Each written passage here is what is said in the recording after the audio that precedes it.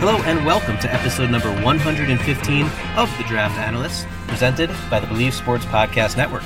Do you believe?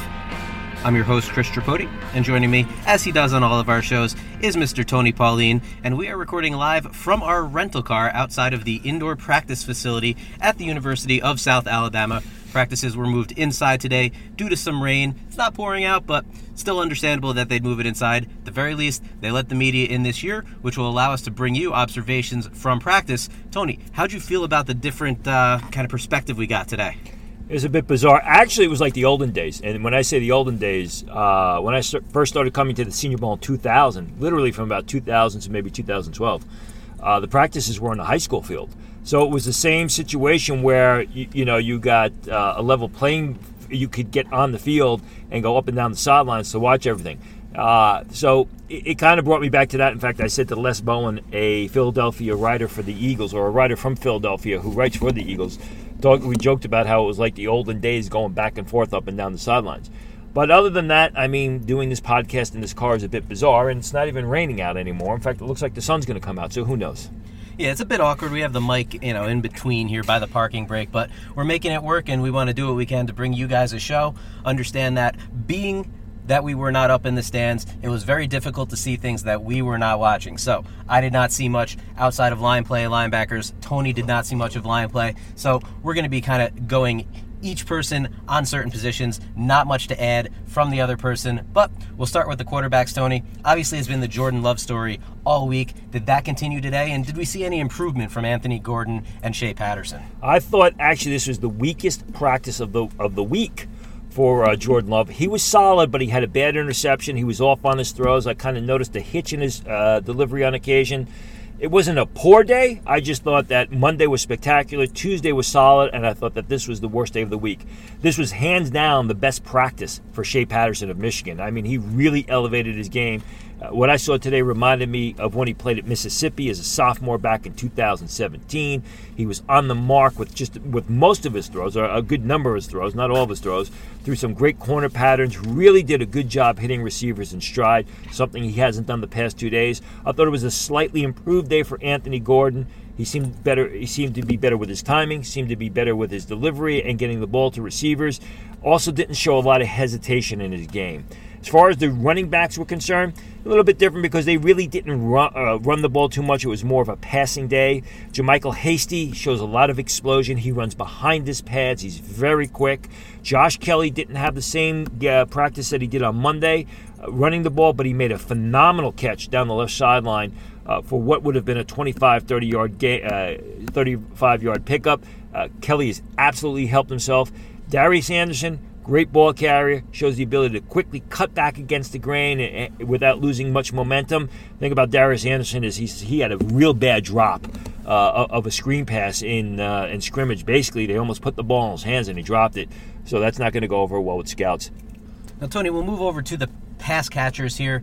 Obviously, James Proche is a guy we've been talking about all week. Same goes for Denzel Mims out of Baylor and KJ Hill out of Ohio State. Now, I saw a couple things. KJ Hill made a ridiculous one-handed catch over the middle of the field. Denzel Mims made some plays as well. Then obviously when we're talking about the tight ends, the guy everybody's been talking about is Adam Troutman. We didn't see Sean McKeon out there. Not sure if he was practicing, we just didn't see him, or if there was an injury or something like that to take him off the field. But Tony, break down the pass catchers and what you saw today. Let's start with the receivers. It was, again, a very strong day for Denzel Mims, James Proche, and KJ Hill.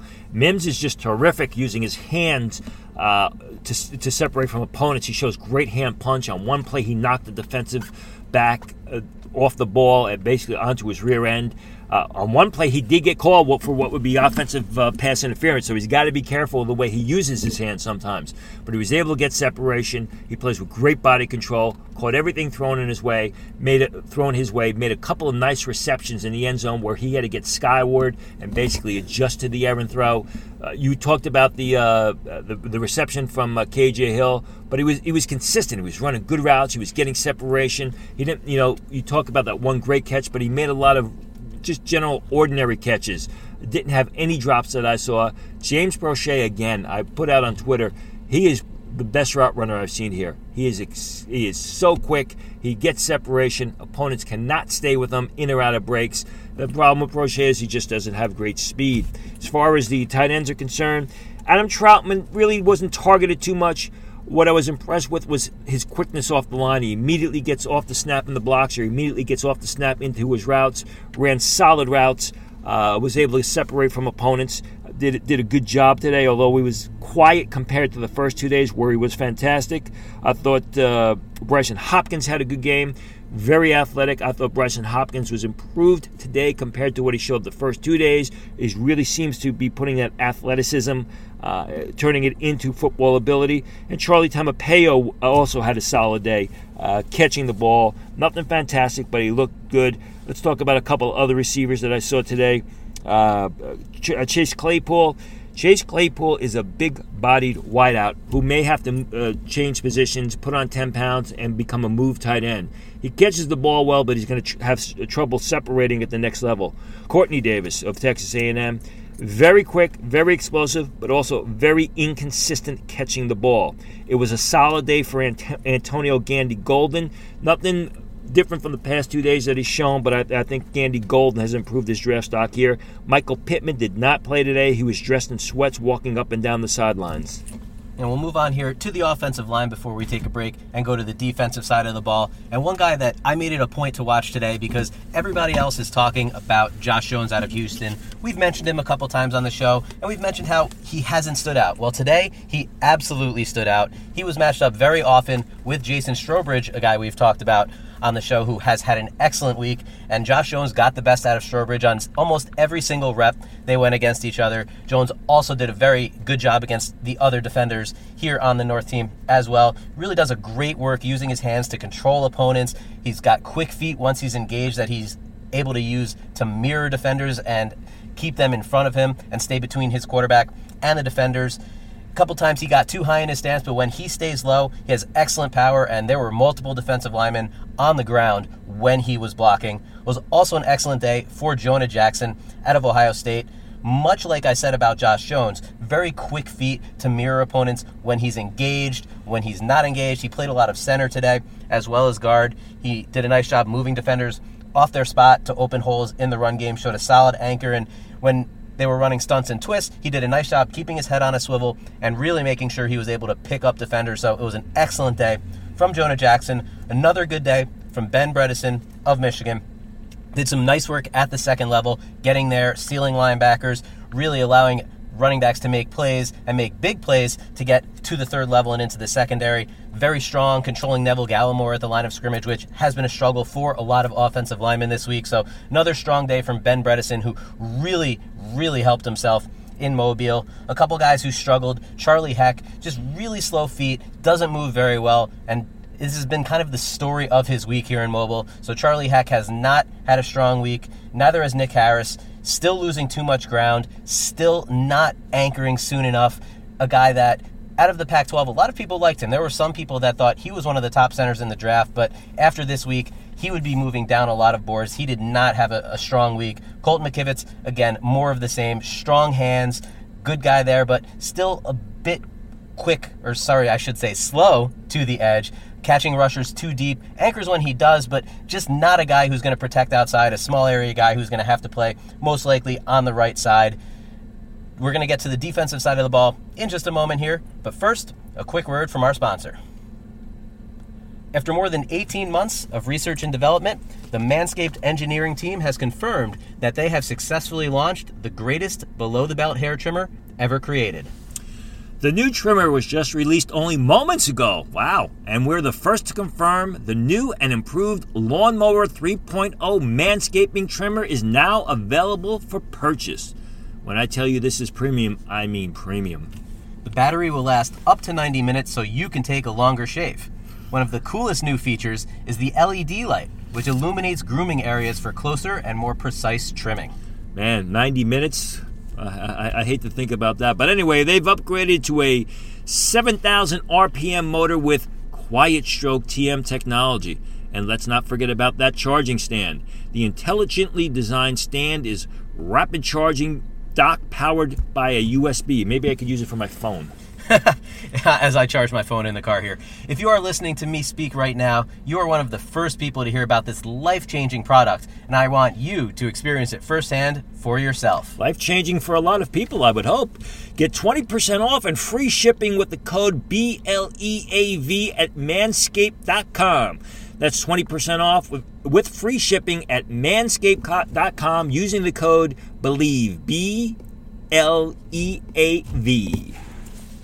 Now we'll move over to the defensive side of the ball here. I mentioned earlier when we were talking about the offensive lineman that it just wasn't a great day for Jason Strowbridge. Still a good week overall for him, but lost some momentum today. A guy I did watch more of today that I hadn't seen a ton of on Tuesday and Wednesday was Bradlee Anae out of Utah. And he's a guy, he's not going to win with power, really can't get off blocks when engaged, but he has excellent burst to shoot gaps. He's very quick around the edge, and he does a nice job keeping clean with his hands, punching and knocking the opponent's hands down so that they cannot control him. He understands that that is a weakness of his, and he plays to that. It was a good day for Bradlee Anae. Another good day for Neville Gallimore out of Oklahoma. Really love his hand usage. We've talked about his athletic ability and his footwork as a bigger defensive tackle, but he has really had a nice week and definitely made himself some money and improved his draft stock.